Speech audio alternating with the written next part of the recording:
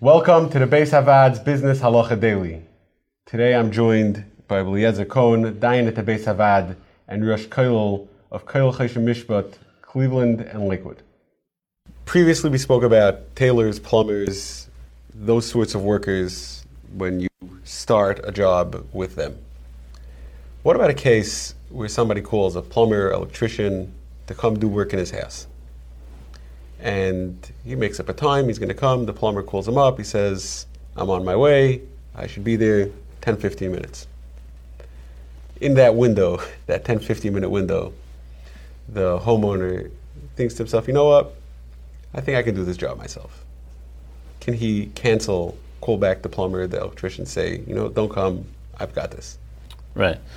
So, the question is, what does it mean that someone began to go to a job? Is that simply he's doing it as a haschala of the malacha? The halacha is that if a worker travels to a work site, let's say you send him to the work site, he's going there, that's for the job, that's considered beginning a job, and you would not be able to back out. That means to say, you would basically have entered into an agreement already, a Schiras Polim agreement, where you would have to pay for the job if you decide to back out for no other reason.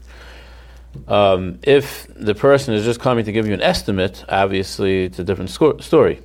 So you had no agreement. Coming is just sort of on his own cheshbon, so you have nothing to do with it. You don't have to pay for it. Many times they offer free estimates, but even if you have to pay for the estimate, that means nothing for the job.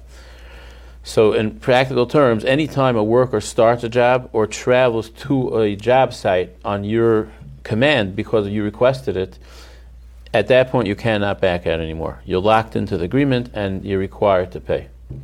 If you enjoyed this video and would like to receive more like it, or to sponsor future videos, please click the link below or visit beishavad.org.